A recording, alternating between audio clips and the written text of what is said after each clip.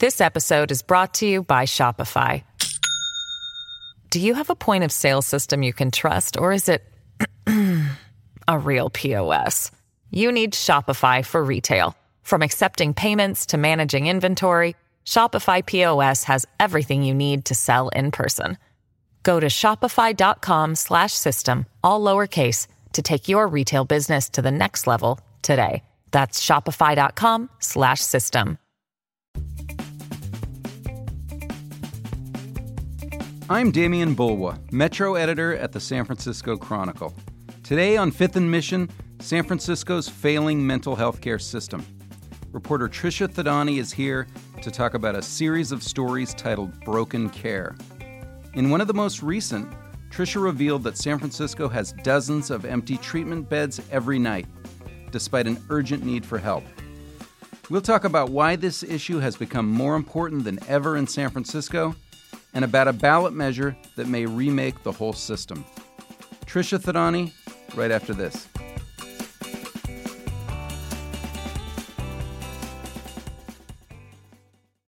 This episode is brought to you by Shopify.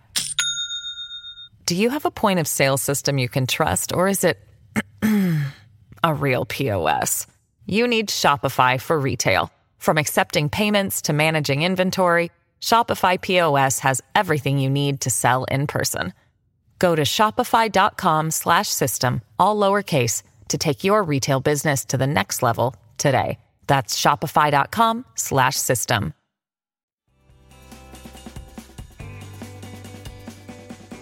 Trisha Thadani, thanks for coming back. Thank you for having me. Trisha, for the last several weeks, you and your colleagues at our City Hall Bureau have been writing a series of stories about mental health care and homelessness and addiction in San Francisco. Tell us why now? This has been an issue, obviously, for many years in San Francisco. Mm-hmm. What has brought it to the forefront again? Right. So obviously, like you said, mental health care in the city has always been an issue. But what has really brought it to the top of people's minds has, one, just been the acuity of what we've been seeing on the streets. I mean, we walk past this every single day. We see homeless people who are clearly not well and in need of care. And it shows in the numbers, right? I mean, we had a homeless count that came out this year that showed a rise in homelessness again in San Francisco. Exactly. And now mental health care, it's becoming increasingly part of the conversation, where now you don't really hear a conversation about how we can help people who are struggling with homelessness without also talking about, well, what mental health care services do they need? And what has really made it a huge topic of conversation in City Hall now is a new ballot measure proposal by two supervisors, Supervisors Hillary Ronen and Matt Haney, called Mental Health SF, where they basically want to completely overhaul the city's response to mental health care. And that is slated for the ballot for March 2020. And what would that do? So that would basically create this whole new mental health care system. And the reason behind that is because these two supervisors didn't feel like our current Department of Public Health was addressing this enough. So they would create this new system where it would be a physical building where anyone, including you and I who have insurance, can go into this building and receive some form of mental health care.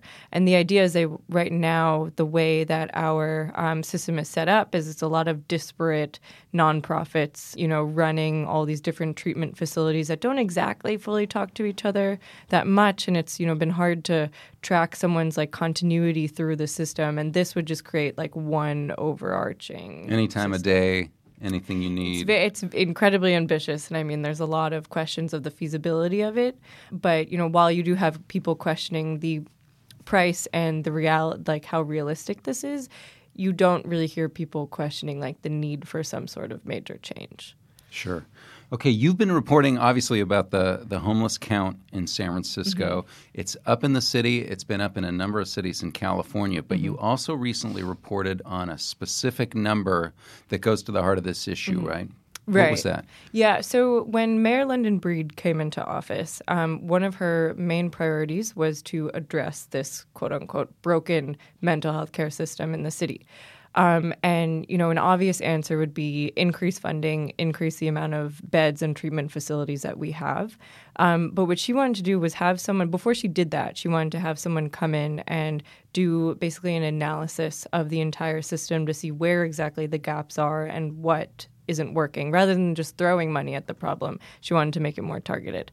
So then when a few months after she came in, she had hired Dr. Anton Bland as he was a former director of psychiatric emergency services at San Francisco General Hospital. A huge mouthful.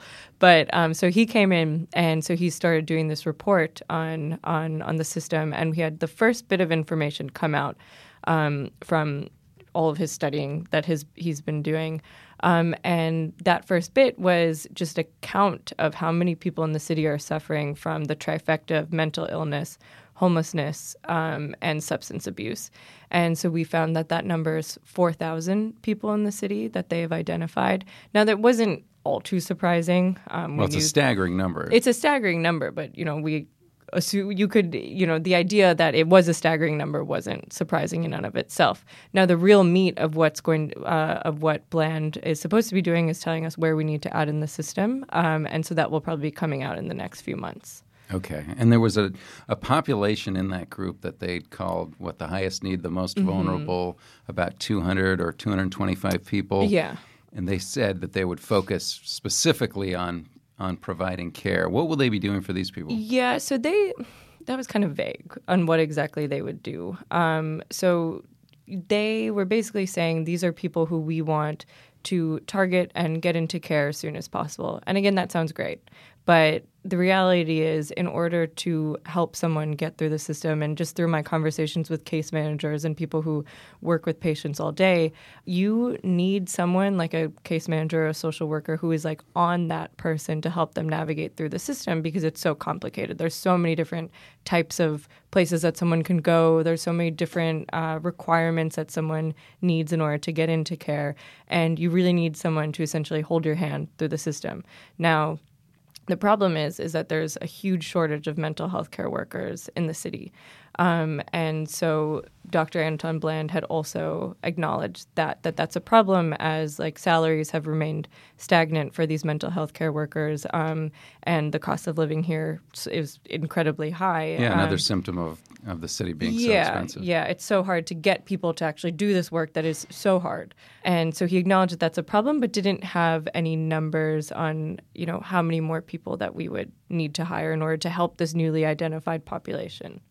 Okay, well, that brings us to another revelation that came out of this Broken Care series that you're doing, which is that on any given night, despite the great need in the city for mental health care, there are a lot of beds that are empty. Right. And this was something that I had been hearing anecdotally for a little while. And then when I finally got the data, I could not believe how many empty beds we actually have in the city, so just given the amount of need that we have on the streets.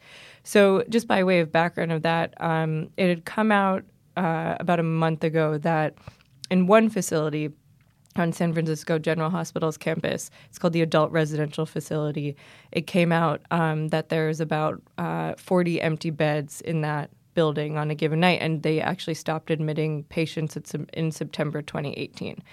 And so those are long-term care beds. Those are places where people who are suffering from mental illness can go, and they can stay there for as long as they want. Some people had lived there for about 20, 25 years. And these are the places that the city really needs. We have a lot of temporary places that people can go, but after 90 days, then where? There's not enough housing. So these are really, really coveted beds in the city. So when it came out that there were all these vacancies, there was a huge uproar about that.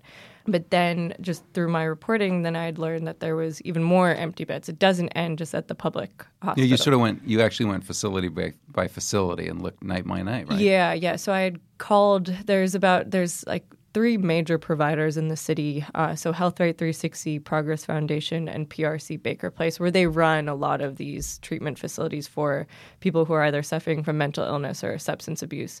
And where the most pervasive vacancies were it was with Health Right 360, and they deal with people who are specifically struggling with substance abuse. And I found that on one night this year, there was, across 3 of their treatment facilities, there were 70 open beds. And then, on another night, there would be 40 open beds. beds or 30 open beds. But I mean, a reaction that I kept hearing from people was like, I cannot believe there's even one empty bed in this city, just given like the need and the rhetoric that you're hearing from City Hall of being like, we don't have enough resources, we don't know what to do, we need to add more. And some of those people that were reacting were service providers who work with clients. Right. There was one case manager in particular who so the data set that I got at Expend, it was from January to June. And there was one case manager, when I'd presented her this data, she was like, that makes me so infuriated because she had brought one patient or one of her clients to HealthRight 360 for, I think it was like 8 days in a row to try and get care. And he kept getting turned away because they were saying there was no beds, but really there were beds. But the reason behind these vacancies, according to HealthRight 360, had a lot to do with what we were talking about earlier of just staff shortages. There weren't enough people to intake these clients, and there was changes in the state reimbursement program for people struggling for substance abuse. So then there was these like mountains of paperwork that they couldn't really handle and all that stuff. And they say now the numbers are getting a little bit better, so I'll definitely have to check back on that later.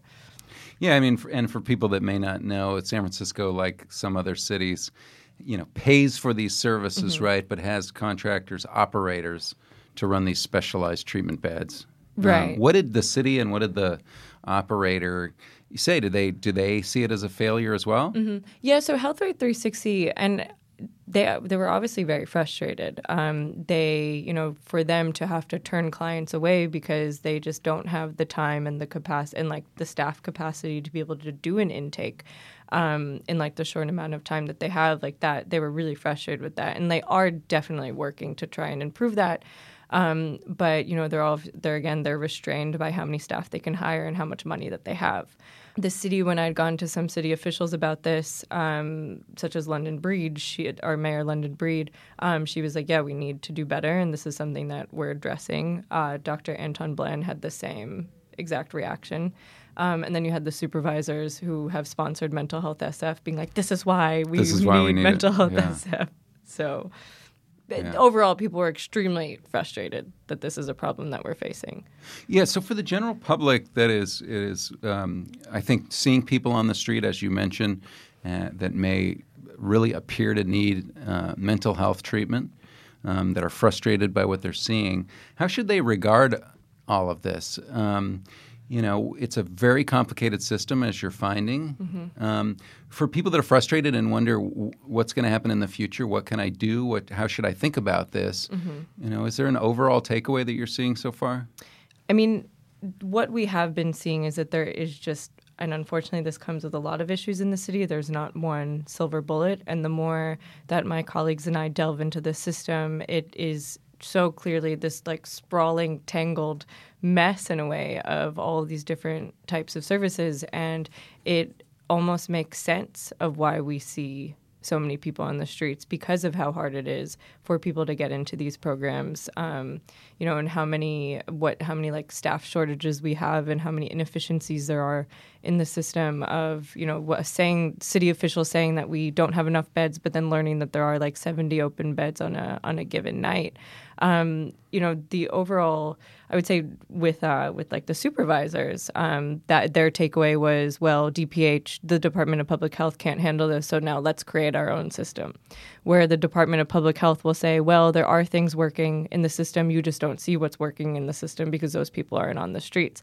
And then you have constituents come and say, well, I don't care what's working. If we have all these people on the streets, there's something that's clearly broken. So the takeaway is, one, I'm glad that I'm not the one who has to help solve this problem because it is incredibly complex and there isn't one answer for it. Yeah, I mean, it's so sort of fascinating and frustrating that the housing crisis in the city is driving some of the homelessness. But on the other hand, it's also driving, as you report, the shortage of people that can help the homeless. Right. And in between, it's almost like a chicken and an egg problem of, yes, we don't have enough housing, but if you don't have the mental health care services to help these people who need it, how are they going to be able to live on their own? So, where do we start? do we add more housing units, but we also need to add more mental health care services? And how are those people who are in the services going to be put into a pipeline to be put into housing? How does everyone just overall collaborate better? Yeah. To make sure people have that next step they can take if they get help. Yeah, and that is also something that is that's a conversation we're also starting to hear a lot more. Where a couple of years ago, the housing was taken out of the Department of Public Health's purview and it was put into the under the new homelessness department. But now what Dr. Anton Bland had told us was that he wants there to be some increased communication between those two sides. Now, it does beg the question, why did we even separate it in the first place? That's an answer I don't know. But now at least there is some conversation about, reintegrating those two together. Well, I'm glad you are digging into it rather than me. We really appreciate it.